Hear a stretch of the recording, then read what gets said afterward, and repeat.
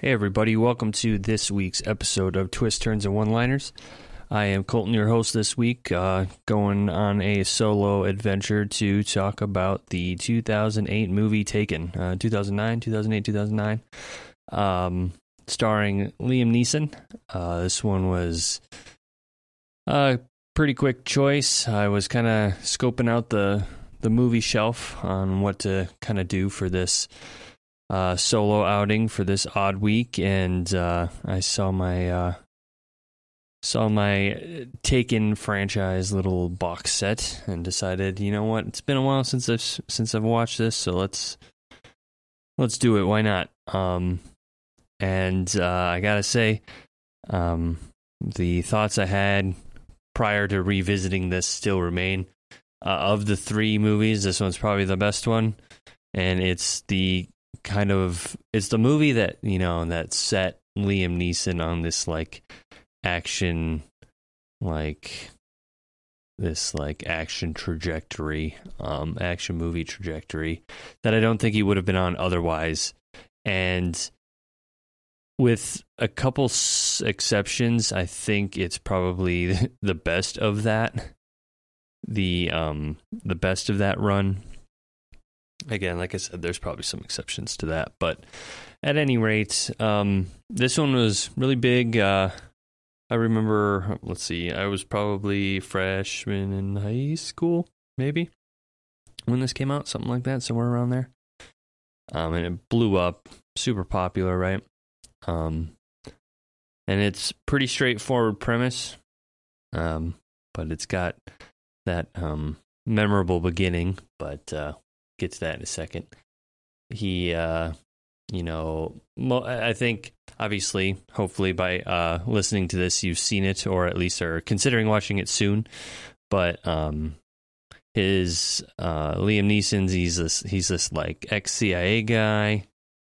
He his daughter wants to go on a trip, and him and his wife are separated. His daughter wants to go on this trip. He's hesitant to allow it, but they're like, "Oh, come on, what's the worst that can happen?" And human trafficking, that's the worst that can happen. And it does happen. So she goes on this trip, literally day one, within the first day of them getting there. They mess up and take a stranger right to where they're going to be staying, tell this stranger that they're going to be there alone. She doesn't check in properly. All these, the kind of stars align, and as she's about to be taken is when she is on the phone with her father, and he delivers the awesome little monologue, I will find you and I will kill you, with his particular set of skills. But I think, again, it's fun. It's fun going back and watching this, just after seeing so many other movies of this type that spawned since then. Not that there weren't movies like it before, but just the ones that have come after, where they keep doing this thing where they take well-established or well-known actors, regardless of their age, and just throw them into these action movies. And sometimes it's believable, sometimes it's definitely not. I think part of the reason this one is the best one, of the Taken movies at least, is that it's still somewhat believable in terms of Liam Neeson's capabilities. I think he was in his mid to upper 50s when he was in this. So I mean, it's not totally above the realm of logic that he would be able to go around and kick this much ass. But at the same time, there's only, I think that it can only go so far when you have like the idea of, just because somebody's young and strong and fast doesn't mean they have all the technical skill to fight and do this and do that. And like, for sure, that's true. But at the same time, like, some of the people whose asses he's totally kicking, it's a little out there, I think. But it's easy enough to suspend the disbelief, especially in this movie. But I mean, I'm scrolling through his credits just to see. So this was 2009-ish, I think. Beginning of 2009, I think, is when it came out in the U.S. because it originally released in France. So then 3 years later is the second one. By then he's like 59, 60. And then the third one, where's the third one? The third one is 2014. So, I mean, he's in his 60s, still running around kicking a bunch of ass. It's, I don't know, it's kind of weird. It's like, it's this thing where I wouldn't necessarily say that they caught lightning in a bottle with Taken. I think all the everything worked out just perfectly in this particular instance. It's like, I think it's a story that everybody can, like, I don't know if saying it this way is kind of weird, but it's a story everybody can get behind, right? Like the father rescuing daughter or father rescuing kid, regardless what it is, or parents rescuing kid, however it happens to be. And it's, you know, like I said, there isn't any part of it that's like outside the realm of possibility. I going into this movie again today, and coming into this podcast, I knew one of the big things that was going to be on my mind for sure, though, is 100% this, like I was just saying, this desire to put these older guys into these movies. And it's weird. I mean, I get it because this same kind of movie with like maybe a younger cast in all directions, where, you know, maybe the daughter would have to be younger. Well, would not have to be, but for it to translate well on screen, the daughter would have to be quite a bit younger, and with the main person, I think Brian is his character's name, with him being younger as well, like for that to show up correctly on screen, obviously the gap, or they have to shift everything in one direction quite a bit. But I don't think it works as well without a recognizable name, right? And it's kind of like a no duh kind of situation. But there's been plenty of, like, you know, one-off action flicks with lesser known people. Maybe they had a big TV show or this or that, but like there's quite a bit of disconnect between audiences there, I think. But it's kind of one of those weird, unfortunate things that create these situations. Like the newest one that's come out recently that comes to mind, and I have to admit I haven't seen them, so this is probably a little bit unfair for me to say, but the Equalizer movies with Denzel Washington, like, just come off to me as kind of like, I don't know, just kind of, again, I'm going in, I'm unsure when or how I'll have to suspend disbelief, but I know it's going to happen. Because, I mean, there's just, when you have these other people, just because they aren't when the bad guys are, like, again, these young, strong, fast people who, like, just because they aren't, like, don't have all this, like, crazy training in, you know, spycraft, and obviously there's some hand-to-hand stuff going on, but it's always, like, I don't know, it's obviously with action movies, you can't have particularly efficient or prepared bad guys, because, you know, the bad guy in the end pretty much has to lose, right? The good guy has to triumph. But I think it's done best and it's most believable when it's like when both parties are definitely kicking the crap out of each other. Like, the biggest hit that Brian takes in this movie is towards the end, when he's chasing down the boat and he drops down onto the boat and he starts limping the whole time. I suppose just before then, when he's fighting the person in the auction booth too, he gets a couple, you know, cuts in with the knife and things like that. But there isn't ever a moment where you feel like, ooh, excuse me, there isn't ever a moment where you feel like he's going to lose throughout this whole thing. And that takes away some of the like suspense or like thrill to it, I think. There's movies that do it well where you're really not sure what is going to happen. Off the top of my head, action movies, there aren't any particular ones that come to mind specifically, but recently we watched Last House on the Left, the 2009 remake. Like that's a movie where you're kind of like on edge the whole time because there's a lot of, it's a completely different kind of movie, like it, so it's not entirely fair to compare them. But in this movie, the best parts, I think, to me, are the ones where he's, you know, putting together all these pieces. That he has such a small amount of information, right? He gets the little bit from his daughter in the when they're on the phone, and then the buddy helps kind of decipher that information, and they're able to you know, pinpoint, you know, Marco from Tripolia, these Albanian guys. Like that's that's basically what he has to go off of. And as he's, you know, getting into all this other information, putting, like, again, like I was saying, putting those pieces together, I think that's where this movie's the best.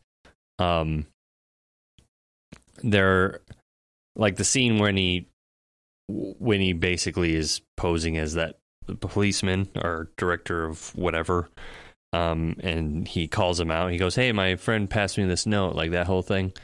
That is probably the last, like, I guess, I don't know. That's probably the most believable situation where it's like, it's tight and compact and everything's kind of just like a clusterfuck. So when it comes to the fighting and everything that's happening in there, like, you can buy it because it is chaotic enough. Same thing with like the earlier part when he's breaking the other, kidnapped person out of that construction yard. It's not like, it's not very technical. He just, you know, he kills the right guys at the right time and then is able to get out. I don't know. I don't think it's again, it's not so crazy, but it's definitely, I definitely stand by the fact that it's the best of the three Taken movies, and that after this point, I think he should have moved away from, not necessarily moved away, but all the action movies he's in after this are kind of just rinse repeat, kind of the same general vibe. And it's just, I think it's time Liam Neeson starts to settle down a little bit. I think the last one I remember, I'll just roll through his credits here. The last one I remember coming out, I guess I remember seeing a thing for Retribution, but I couldn't tell you what it was about. But Memory, Blacklight, The Ice Road, The Marksman, Honest Sleep, those are all kind of these same kind of vibes, all within 2020 to 2022. Definitely aren't rated very favorably on IMDb, but it's just, I don't know. I think it's weird that the things that Hollywood latches onto to make movies, like, I'm not saying any of those movies I named didn't do well, because I don't know, but it's just an interesting thing to think about and see unfold. As far as this one goes, though, I think the best part of it is the fact that it just kind of came out of nowhere. The second one was, if I'm remembering correctly, was pretty okay, a good follow-up, but they definitely didn't need 3. I remember when 3 was coming out, everyone was like, really? There's going to be another one? Like, what are we doing? But, and I think it's inevitable that when we talk about older dudes doing these action movies, I think it's inevitable that Tom Cruise gets brought up, not just because it's me talking on this podcast where I always try to find a way to bring up Tom Cruise, but it's a totally different thing, right? You see when you see Liam Neeson in these movies and he's running around, it looks like he's an older dude, right? He's just the way he kind of, I don't know. It's not, when he runs, it looks like he's struggling to run. This first one isn't so bad. Like, I'm thinking specifically when he's running to the bridge, towards the end. But it's the same thing with Indiana Jones when they did the or like the de-aging, but they had him act out certain parts. You can tell it's an old dude acting out some of the parts, right? I think that was, I've only seen snippets of it, but that was one of the criticisms with The Irishman on Netflix, was that they would de-age their faces, but they didn't do body doubles. So there's parts where, they're supposed to be 20, 30 years old, and they're just like, their posture just screams old dude. And again, nothing against those guys and nothing against any of the movies that I've been talking about, but it's two totally different things, right? When somebody's able to do the thing and it's clear that they're doing the thing, and then somebody isn't and they're being kind of spoon fed into like the situation, or that's not the right way to say it. It's very clear that the atmosphere is built around them being who they are. I think I brought up Tom Cruise because obviously there's a lot of him doing his own stuff in those situations. It's clear that he's a very fit, like, healthy person. But I think another situation of a older guy doing something and it being believable would be John Wick, I think. Not that Keanu Reeves is as old as Liam Neeson is now, but he's as old as he was when they were making the Taken movies, as old as Liam Neeson was when he was making those. And I think just the way they have Keanu Reeves move around in those movies, mainly because, he's doing a lot of the stuff, right? And I'm sure Liam Neeson was doing a lot of the stuff, as much stuff as he could as well. But I just feel like it's a little bit more believable with how John Wick works. That's not 100% of the time, though. There's times for sure where it seems like the bad guys are kind of sandbagging a little bit, just to make it work. And I think a lot of that is the choreography that happens, because you see it not just when it's older people doing these things, but you see it too in other movies. Like the first one that comes to mind is I think The Last Jedi, Star Wars The Last Jedi, I think, when Kylo Ren and Rey are fighting together against the, what are they called? The, like, Imperial Guard, the red dudes.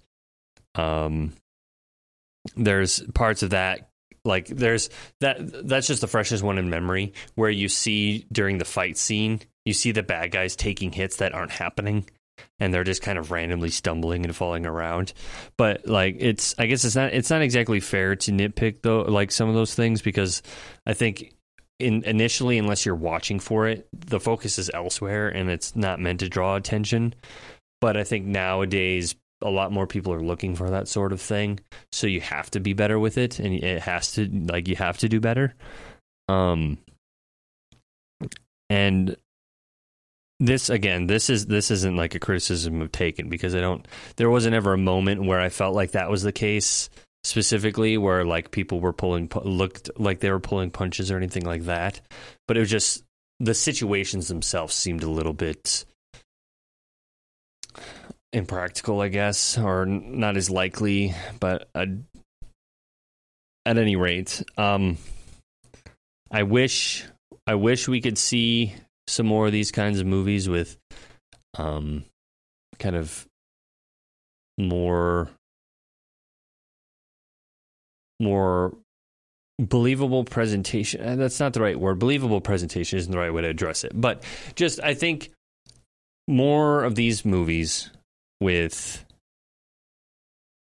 younger talent. They don't need to be young, just younger, like, upper 50s. Like, we can't find, good enough chops in 30 to mid 40-year-olds that can. I mean, okay, that's a little disingenuous, I guess, too, because there are movies that are coming out like that, right? The Extraction movies, with Chris Hemsworth, those are pretty entertaining.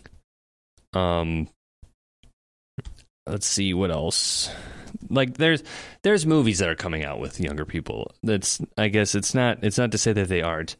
But there was during the time with Taken, and then like it spawns Equalizer, and those are franchises that keep going because for some reason Hollywood feels the need to just keep doing franchise movies instead of new stuff. But then at the same time, I understand because people don't want to go see new stuff because there's this weird thing where, and I may or may not have talked about this on the podcast before, but I think it's understood that there's this weird thing where a large portion of audiences want to know exactly what they're getting into when they're going to go see a movie or they're going to rent a movie or buy a movie.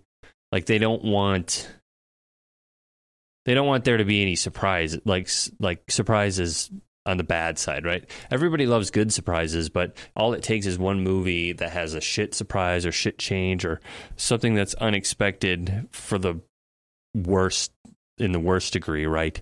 That'll just totally ruin not just a movie, but going to movies in general for someone, right? So if somebody goes and sees a movie and something happens and it ends up being a bad movie, objectively or subjectively, it ends up being a bad movie, that person now is going to say like, oh wow, I'm not going to go to the movies anymore.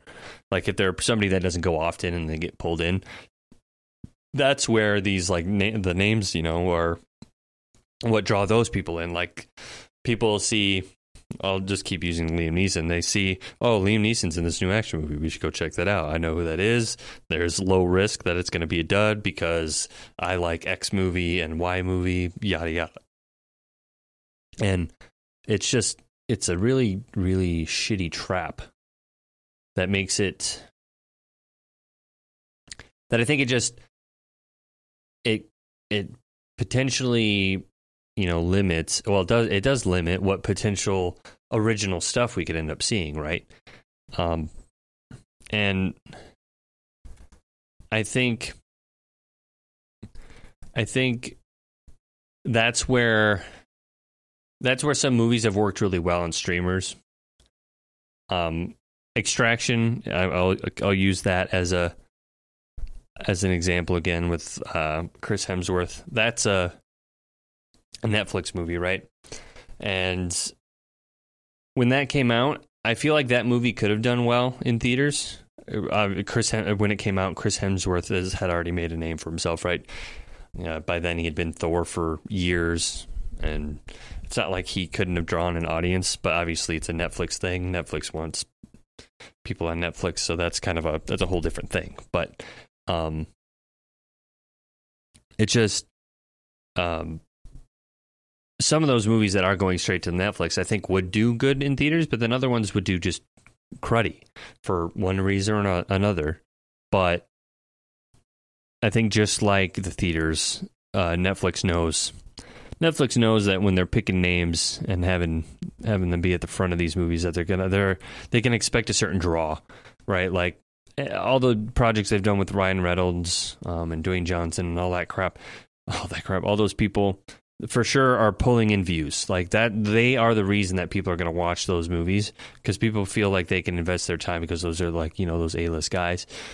I think somebody like, or a movie like Nobody, I didn't end up, again, this is probably unfair for me to use as an example, but with Bob Odenkirk, like that was a movie, I think that kind of fits in the same kind of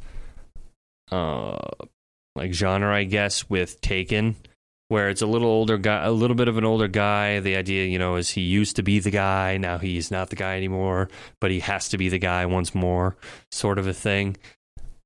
I don't know because I haven't seen it and I haven't looked it up, and I could look it up now, but I don't think that movie did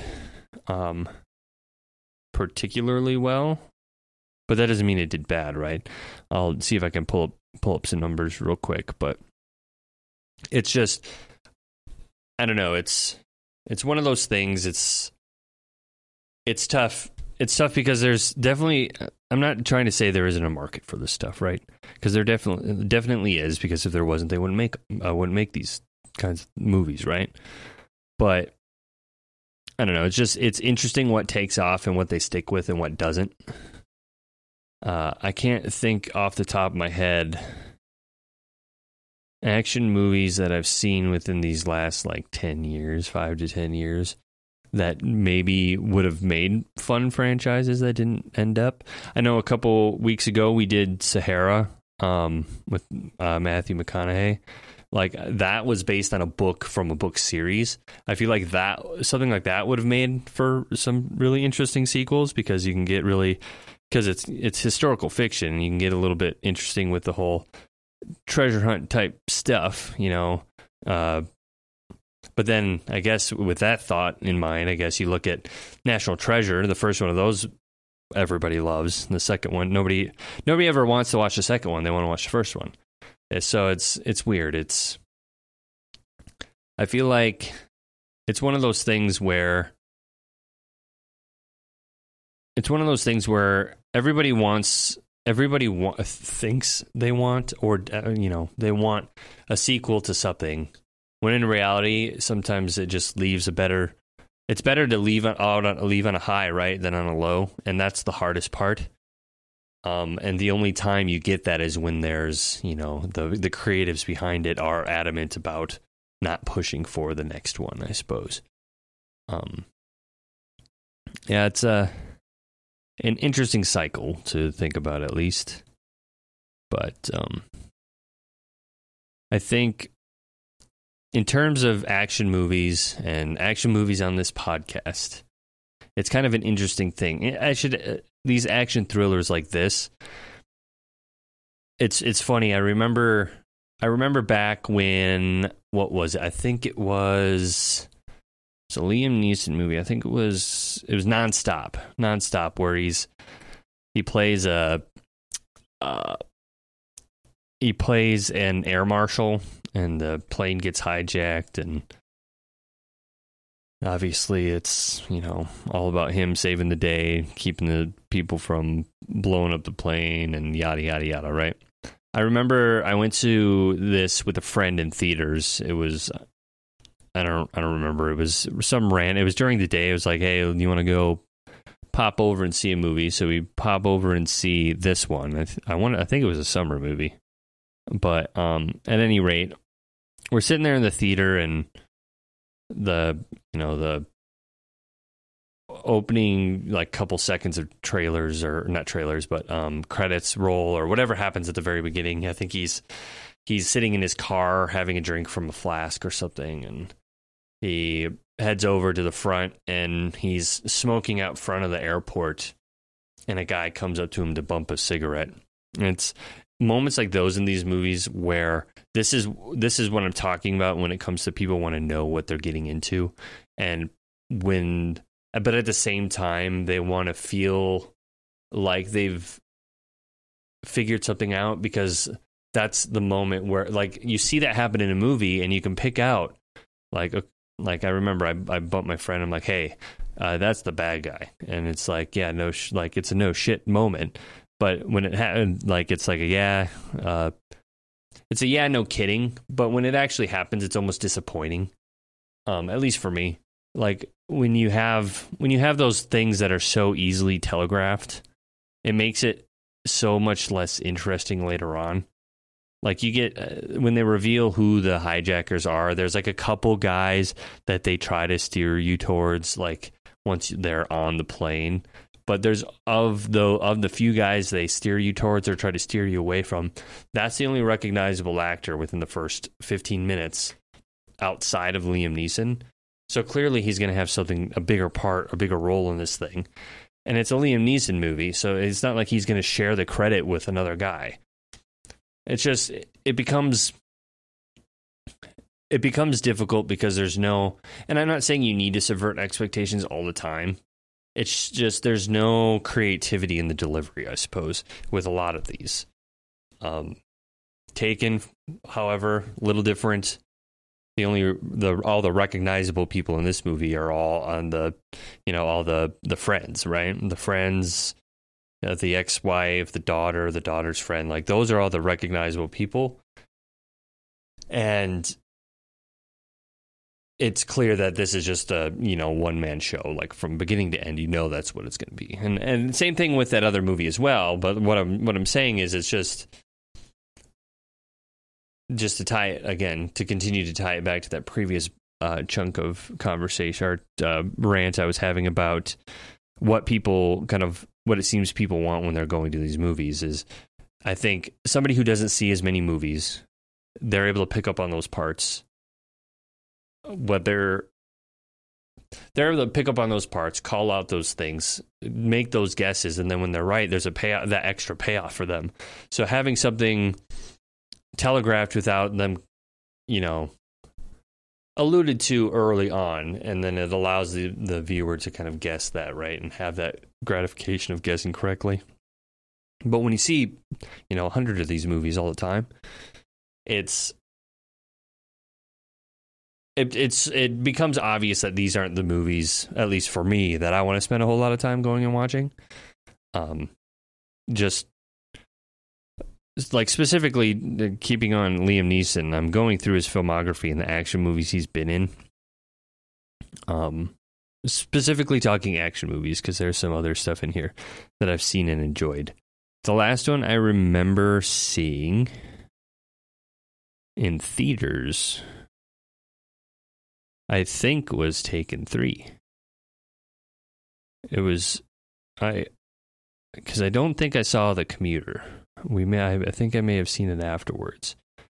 But in terms of these kind of solo one-man army action movies or thriller movies, after that I didn't bother. It just seems like, again, it's a whole rinse repeat thing. But doesn't mean they're not fun, doesn't mean they can't be fun to watch. But as far as they go for Liam Neeson, I think Taken will be kind of the one I go back to, if I go back to them at all. Again, I obviously had them. Like I said, I picked them out from the shelf here at home. But I do think, though, that going back before this point, before Taken, obviously he was in Batman Begins, and his part in that is great. But he shows up in plenty of, very successful and popular things. It's not, again, this is not to say that Liam Neeson is not the guy, because he's for sure the guy. He's just not the CIA kick everybody's ass guy anymore, right? So I think what I'm going to do is, I think in terms of this movie, for our segments that Carla and I usually do, where we go through quotes and we go through our idea of maybe a spin-off or a kill-off kind of vibes that we get throughout the movies. I think the quote here is the easiest, without a doubt, is the little monologue that he has on the phone, right? I'll see if I can pull it up quick. Yeah, I don't know who you are, I don't know what you want, but if you're looking for ransom, I can tell you, I don't have money. But what I do have is a very particular set of skills. Like that whole shenanigans. I'm not going to sit here and read the whole thing. But that is this movie. That's the part that everybody remembers. It's the part to remember, because it's probably the most badass part of the movie, right? I would say the other couple parts, and I'll say the other part that's in mind right now is when he has him translate the paper and he tells him good luck, and then they start fighting. The reason why that part to me is funny is because they make fun of it on Family Guy, and that's what I always think about. Is the Drakkar Noir joke from Family Guy when they're making fun of Taken. But at any rate, that's for sure the quote. That's the quote of the movie. I don't think anybody would argue that there's a better one.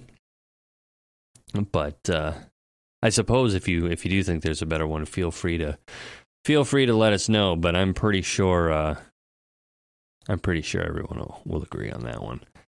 In terms of the whole our spin-off and kill-off stuff, I'll start with kill-off. I think at the end, I think what I would change is with the ending. So they go through the auction, and he gets the guy to buy her, and they're on the boat. They're on the boat, and the whole thing is the sheik or whatever. I don't remember what they call him. The guy that's clearly the money behind this like particular group of people. I think his presence was kind of weird. Probably isn't the right word, but felt a little forced and unnecessary. I don't think it added anything. I mean, I think what it does. So this isn't 100%. I don't think I don't want to say this too.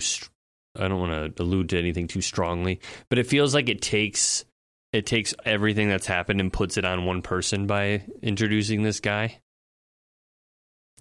Whereas I think before that, not to say that it kind of absolves the people of everything because it shows him, because it definitely doesn't. You're always aware that it's all of these people that are involved in this, horrible trafficking like scenario.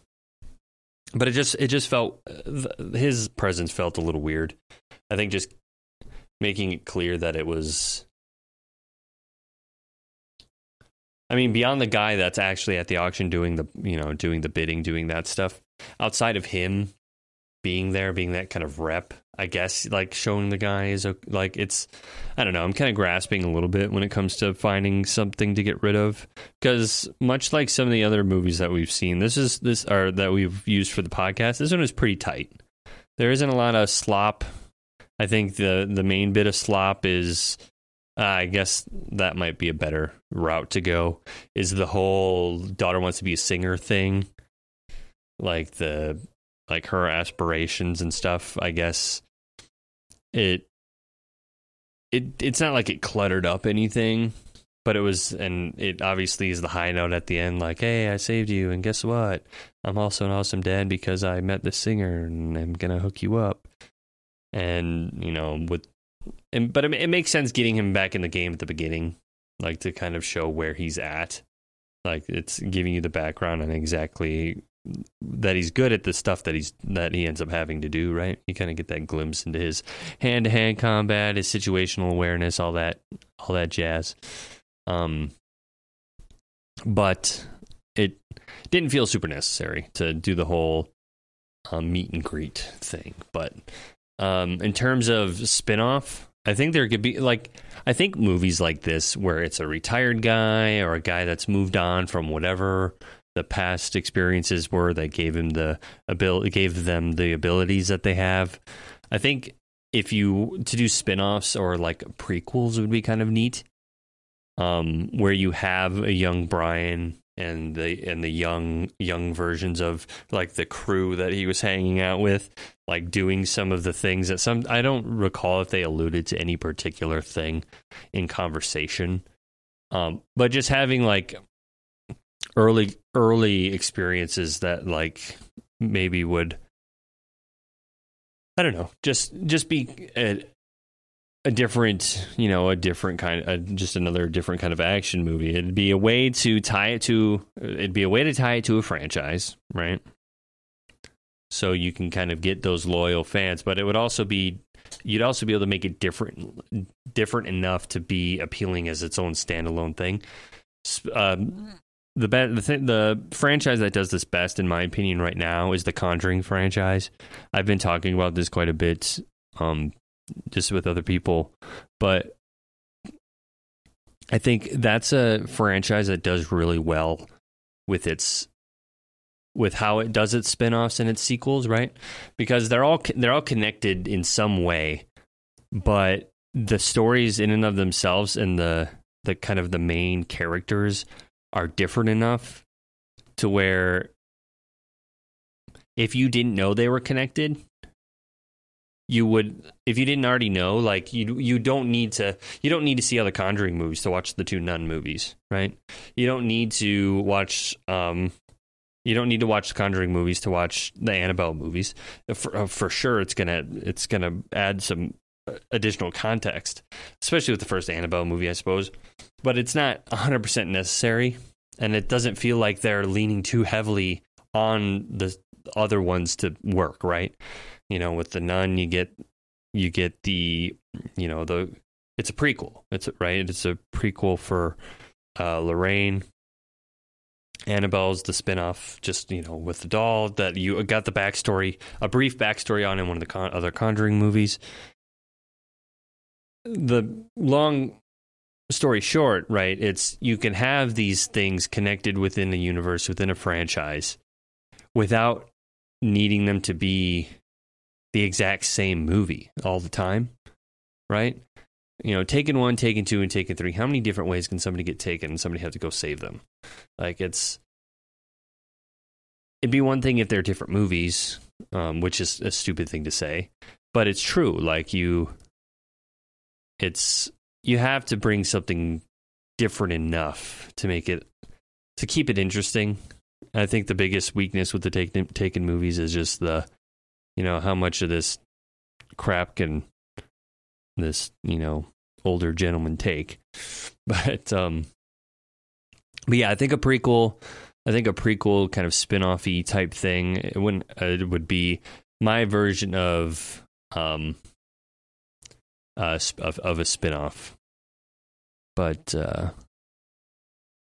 yeah, I think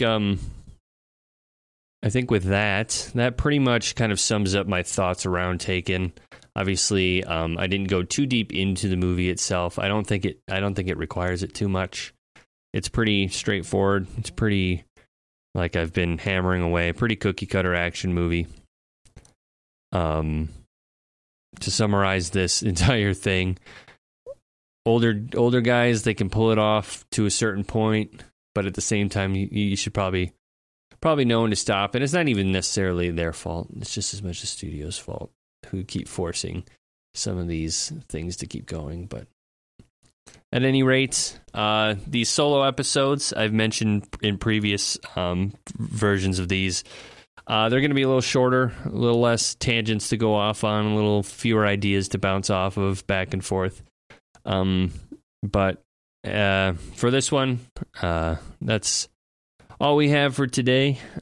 You can let me know what you think about the idea of these older action stars and maybe some of these forced franchises in the comment section on our various social media pages, such as Instagram. You can find us at Twist Turns and One-Liners. On Twitter at TTOL Pod.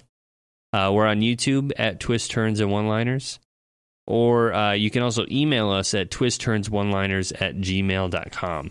Any kind of feedback is great.